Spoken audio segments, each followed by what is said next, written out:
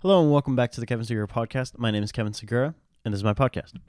I want to talk today about technology and what it means to be human. To give it to you short and sweet right at the beginning so you don't have to sit and listen to the whole thing, technology is not bad. Technology is not the problem. As much as we like to blame technology, that's not the problem. Technology is just pipes. Social media, the internet is just pipes. It's just there. Human beings are what fill the pipes. What we fill it with is what matters. And so technology is not bad. Human beings are insecure. And so that's everything in a nutshell. Now, let's take another 15 minutes to elaborate on this and really go deep. So again, that's just been the case from the dawn of time. Human beings and technology. We've made or discovered things, whether it's fire, whether it's the brick, all the way up to nuclear energy. It's just technology. And you can do good things with all of these, and you can also do horrible things with all of these. And so the technology itself isn't doing it. The brick isn't built, the brick isn't making itself. What the heck? No. The brick isn't making itself. Someone's doing something with the brick. Who's that somebody? Humans. Human beings are we're the ones who's kind of doing the stuff around here. We're kind of in charge around this place in some sense. We're in charge around here, and so we have to. It's up to us. It's up to us to do what is good and what is wrong. That said, I don't think it's for us to define what is good and what is wrong, but I think we can know that. So, for example, fire. Fire, you can do great things with fire. You can heat up your home. You can have some food, right? You put it in a microwave. I don't know, right? You can do good things with fire, but you can also do horrible things. You can burn down people's houses. You can burn down whole villages and displace people from their homes, and that's horrible. Same thing with a brick. You can build houses, or you can tear them down. I don't know that you can do that with a brick, but you can hurt people with bricks. You can knock someone on the head with a brick, and it's not good. And same thing with nuclear energy. You can power a lot of homes with nuclear energy. It's pretty rad. Nuclear energy is actually kind of cool. You can do a lot of good with that. Right? Then all of a sudden people have access to the internet and electricity and lighting and heating, and through the internet people can get an education. You can do all this great stuff, but you can also package it nice and neat into a bomb and drop it on a city, and that's a problem. But again, technology is not the issue. Nuclear energy is not inherently a problem. If it gets out, sure, that can obviously be a problem because it's not in our nature to be exposed to nuclear radiation like that. But again, that's just nuclear energy being nuclear energy. That's just what it does. Don't get too close to it, obviously. But if we can harness it and we can do immense good with it, but we can also do immense evil with it. And so really that leads me to that there's something deeper beneath all this. Because what motivates people to do good and what motivates people to do bad? I mean, to put it in one word, it's the human condition. I guess that's two words, but to put it in a phrase, it's the human condition. And the human condition is fear and insecurity. And it's an identity crisis is what it is. It's just fear and insecurity. That's all it is. It's people as opposed to trust, to have something to contrast it to, as opposed to trust and knowing who and what we are and what we're for. And so people will, because of fear, people will try to lift themselves up at the expense of others. It's me and my tribe at the expense of you and your tribe, right? It's a versus, as opposed to a rising tide lifts all ships, right? I can make the internet, for example, or I can make nuclear energy, and then I can sell it to you, or we can share, we can exchange, and then all of a sudden everyone's learning, and everyone is able to do all this good, and everyone has access to this technology, and they can be fruitful and multiply, literally. You can make cool things and do awesome stuff, but that's just the human condition, and it sucks. And so this leads me to the stories that we tell. human beings, the only thing we have ever done from the beginning of time, whether it's art on cave walls to vinyl records and the songs that are on them to Disney Plus, right? It's streaming. The only thing we've ever done from the beginning of time is tell stories, whether orally or by streaming. It's storytelling in books and everything. And these stories, they become the ways in which we view the world. They inform the people we become and the way we view the world and what we are here for and our place in it and like what we're doing. Like what are we even doing here? You know, that's what the good stories do. And so the question is, what kind of story are we living in? There's one story in particular that has really just like shaped me as a human being, and it's the story of the Bible. Now, before you turn this off and like turn away, just hear me out, right? This is like my real like passion. I'm like really into it. Exploring the Bible as a story. People far too often are engaging with the Bible as like theology or like some kind of manual to like go to heaven or something. And like if you just read it, like that's not what it is. Like it's not a manual for like how to do things. It's not a grab bag of verses, you know? It's a book.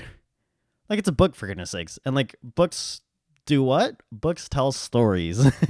And so people don't it's not a conversation that I've seen where people are engaging with the Bible as a story, as a narrative, because that's what it is. And so I was having this conversation yesterday, like no one's ever been changed by talking about theology, you know, like maybe like scholars, but like normal people, you know, like no normal person has been like, oh yeah, good theological point, I'll change my views now. No, that's not what shapes people. What shapes people isn't theology. What shapes people is, again, stories and narrative and ways of viewing the world. And so that's what the Bible does. It's a story. And so what is this story about? And how does it begin? And how does it go?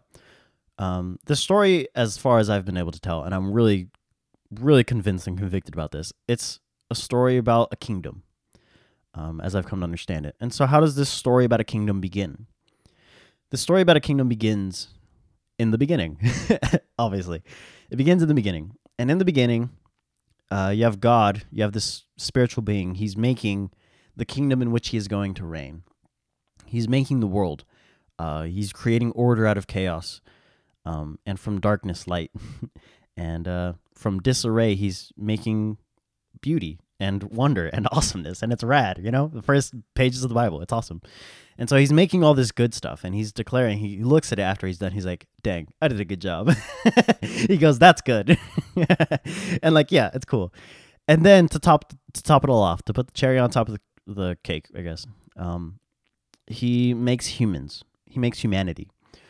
And humanity are, again, stories are meant to shape the way in which we view the world. And so this story is exploring why we're here. It's exploring what our purpose is. That's what it's doing. It's more exploring the why as opposed to the how. And so the why human beings are here, the why human beings are created, is to reflect the image of God.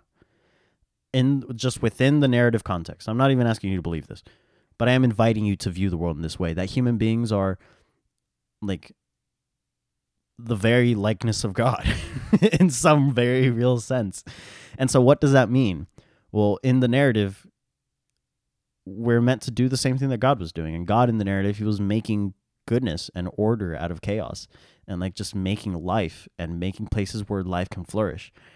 And so if that's what God is and that's what we're meant to reflect, if that's what we're meant to be images of, like, that's awesome. Like, that's rad. You know, that's a profound way to view a human. Like, that's a profound way to view the world as what it means to be human. It means that you are the image of the author of life. Like, that's profound. That's freaking awesome. And so we're here to make more life and make more beauty and order and awesomeness. And so to rule is the vocabulary that it uses. Back to the kingdom, the story about a kingdom. We're meant to rule. Be fruitful, multiply, fill the earth, subdue it, rule over creation. And so if human beings are meant to rule, if any kind of person is meant to rule or govern in some sense, you have to have some kind of knowledge or wisdom by which to rule. It's the same reason why children don't become kings because they don't know what's happening. They don't know what good foreign policy is or like good economic, like they don't know what's going on. You have to learn that. You have to be taught that. It's knowledge and it's wisdom and it's understanding. And so human beings, if we're meant to rule, we need to acquire this. Like if we're meant to innovate and like make buildings and like neighborhoods and like cool things, we have to innovate and we have to understand. We have to come to an understanding of what is good and what is wrong. And so the question that is presented within the narrative is, are you going to take the prerogative, take the authority on your own terms to define what is right and what is wrong? Or are you going to trust that God has, that you'll just learn it through relationship? And like, isn't that what we do? Like we learn things through relationships. And so trust that like God will teach you all in its time, but through relationship, you learn this. Or are you going to do it out of fear and insecurity and say, oh, God, he's holding out on me, and he's not actually going to teach me. He wants to keep his power to himself. And so I'm going to take the prerogative to define what is right and what is wrong. Again, fear and insecurity, me and my tribe at the expense of you and yours. Or am I going to trust, and are we going to live together in peace and unity, as is the vision, the vision of the ideal humanity. And so this is literally pages 1, 2, and 3 of the Bible, and it's shaped the way that I view the world. And so if that's what it means to be human, to be the images, like literally the physical embodiment of the author and creator of life itself, what does that mean for how I interact with technology? Like we've made these things, we've innovated, and like it's awesome. Like that's what we're meant to do. We're meant to do these things. That's like if we're meant to be fruitful and multiply, like innovation is part of that, And so the question is, how are we going to use these things? Is it going to be from a place of trust and love? Love is a big word in this. Like, is it going to be from a place of trust and security, or is it going to be from a place of fear and insecurity? And again, this identity crisis of not knowing who we are, which is images of God, which is like the embodiment of the author of life itself. And so this story progresses. And again, I'm not asking you necessarily to believe this. I really kind of hope that many of non-Christians are like listening to this, like plenty of my friends and stuff. Like, I'm not asking you to believe that Jesus is like the king of the world. However, I am inviting you to view the world in this way because I, at the very least, find it compelling. That human beings are inherently valuable, not because of anything that we do, but because of it's what we are. Like, it's not like you can be the image of God and you cannot be the image of God. Like, it's just something that you are. It's in our nature. I'm inviting you to view the world in this way. It's what we are, inherently valuable. And I think good. Like, did God not make it good? Is that not what he said? He goes, wow, nice, I did a good job. Like, when he made humans, he was like, rad. Like, it's just what we are. And so, but like a thing can be something and not be very good at what it's doing, Like, I think about it like this. It's like a flower pot, or maybe not a flower pot, but like a jug of water, like something that you use to pour water out of. Like, if like it's meant to hold water so that you can pour it out from the top to water things, plants, to fill up your cup, for example, But like if it has holes in the bottom, like it's no good. Like it's no good. Like it is what it is, That's what it's for. That's inherently its nature. It's to be filled up and to pour things out of it. But like if it has a hole in the bottom and it's pouring out from the wrong place, like it's no good. Like it's doing what it's doing, but like it's not doing it very well. It is what it is, but it's doing a poor job. Human beings are like this. We are meant to do immense good, and we are meant to love, because this is the meaning of life. This is the meaning of the universe. Like, and actually, not in like a metaphorical, poetic, like really hippie kind of way. Like, actually, I believe this. The meaning of the universe is love. Everything that is good can be summed up in that word. Everything that is considered good that we would all agree on. We'd be like, yeah, that's good. It's summed up in the word love. That does not necessarily mean romance, but it's far exceeding that. And so that's like what we're here for. And so I invite you to view the world in this way. Honestly, I lost my train of thought, so I'll just wrap up there. I'll invite you to view the world in this way. Like, technology is not bad. It's a security problem. It's a lack of love, as it were. But if you view the world that we were loved before we even like did anything, ideally like a child, right? Like, parents like their kids even before they know them. Ideally, parents are like, wow, that's my kid. Even before they're born. And then they're born and like they still can't talk for years. But they're still like, wow, I love you, ideally. And so it's like that. Like, you don't have to earn it. It's not something that you have to do good in order to like be worthy of being human, Like, you are a human. And like you're just a human. And that's rad. The image of God, the idea of the image of God is the most in the Bible, the way that it presents it is the most profound thing I have come across in ever. Like, it is the most profound idea I've ever come across. Truly, because the biblical author presents it as everybody, all of humanity is the image of God. But that's not like a common idea in human history. That's a pretty unique idea in the context of human history.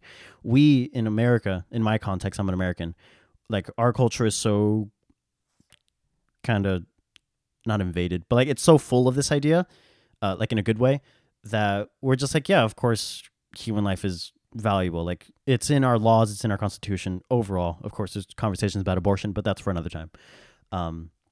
Like, we kind of understand that human life is valuable. We kind of understand that pretty intuitively. But like, that hasn't exactly been the case for all of human history. We're very much influenced by the way this story has gone in light of the story of Jesus and the scriptures. But and these writings, But throughout most of human history, like, it was only kings who were the images of God, especially at the time when Genesis was written. It was the kings who were the images of God. And they were thought to literally be God himself, like embodied in the flesh, would be the kings of these great nations, of Egypt, of Babylon, of Assyria. And so you would worship them as though they were God. But the Bible comes with this new idea to the table. It takes these same ideas of the image of God. It says, yes, but it's not just the king. It's not just the emperor. It's the person sitting next to you on the bus. Damn, I'm about to cry. Actually, I'm about to cry. It's the person sitting next to you on the bus. It's the person sitting next to you in, I don't know, the office or whatever. It's all of humanity. This is what we are. This is what we're for. And so I'm not necessarily asking you to believe in the story of Jesus, though I do, and I find it compelling. And I just find it compelling, and I really think you should. Because yeah, but I can't do that for you, But I am, again, inviting you to view the world in this way, that the reason for which everything exists is because of love. And so it's the greatest stories that we've ever told. It's battles between good and evil, darkness and light, Star Wars, Lord of the Rings, all these great stories. But this one is unique for sure because of the way this kingdom is ruled. Right? Again, if the Bible is a story about a kingdom, what is the climax? How does the king become king in this kingdom? Like who's ruling around here? Who's running this place? I think his name is Jesus, and the way that he is portrayed in every gospel account the way he's portrayed as being enthroned, his coronation ceremony when it arrives. He's pulling up on a donkey. He's not pulling up on a big white horse. He's not pulling up on a war horse. And then when he gets off and he goes up to walk on his throne, he's given a crown and he's given a robe. And he's given a plaque, and he's lifted on high for all to hail as King of the Jews. What I just described to you was his crucifixion. He's given a crown, but it's not made of gold. It's not royal. It's a mockery. It's a crown of thorns. And he's given a robe, but it's not soft. It's not like a soft, long, like Batman cape robe, that kind of thing, It's not like a cool robe, kingly. It's like just to cover his areas. And then he's lifted on high, but he's not, like, people aren't bowing down to him necessarily. They're standing around him, making fun of him, saying, "This is the King of the Jews?" Saying, "That's what we were looking for? That's not very kingly. Look at him hanging up there, being crucified." This story is utterly unique, and it has shaped the way that I view the world. But that is the way that, make no mistake, that is the way that the king became king in the kingdom of heaven, in the kingdom of this story that is being told in the story of the Bible. His name is Jesus, and I find it compelling, this story of how the king became king in this kingdom. And it's a hope, and I think it's something that hope doesn't mean like wishful thinking. It's not like, oh, I hope one day this will happen, That's not what I mean by hope. What I mean by hope is that I know this thing's going to happen, and like I just can't wait for it to happen, Like it just could not come any sooner. It's not an angst, but like an anticipation, hopeful anticipation. Not wishful thinking, but a certainty that I know this thing is going to happen. And like I'm just waiting for it to happen, like in full, It's like, I don't know, maybe your team is going to win in like a sport or something, and you're like, it's just a matter of time, It's like that kind of hope. That's what it is. And so that's how the story fully ends. It ends with the powers that be, whatever they may be. It ends with the powers that be being cast out, and people fully embrace their identity as images of God, and we become a new creation, as it were. The new creation comes. Heaven comes here on earth as it is in heaven. We don't go anywhere. Like, this is the plan, Heaven comes here. Is that not what we're taught to pray, that kingdom come here on earth? And then, like, that's how the story ends. With humans and God ruling together in partnership, as was the plan from the very beginning. And like we keep innovating, and like we keep coming up with cool stuff, and like I don't know, maybe we come interplanetary or whatever. Like that's not, the point isn't, like if we. The point is that the universe exists because of love. And I don't know how that lands for you. Don't know how that sounds, if it feels like too hippie or whatever. But like, actually, love is patient and kind and generous and abundant. And it's all these good things. And so if that's what the author of life is, and that's what we're made to reflect, if we are the reflections of that itself, like, what does that mean for how we live and how we interact with other people around us? And so back to the conversation about technology, now that I've shared that story with you, like social media, it doesn't have to, like, you don't have to post, you don't have to go on it, like there's also that human agency. Again, if we're in charge around here, like, you don't have to go on social media if you feel insecure about it.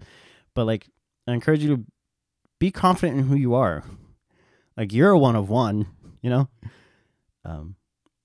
The United States Constitution has this phrase in there: all men are created equal with certain inalienable rights.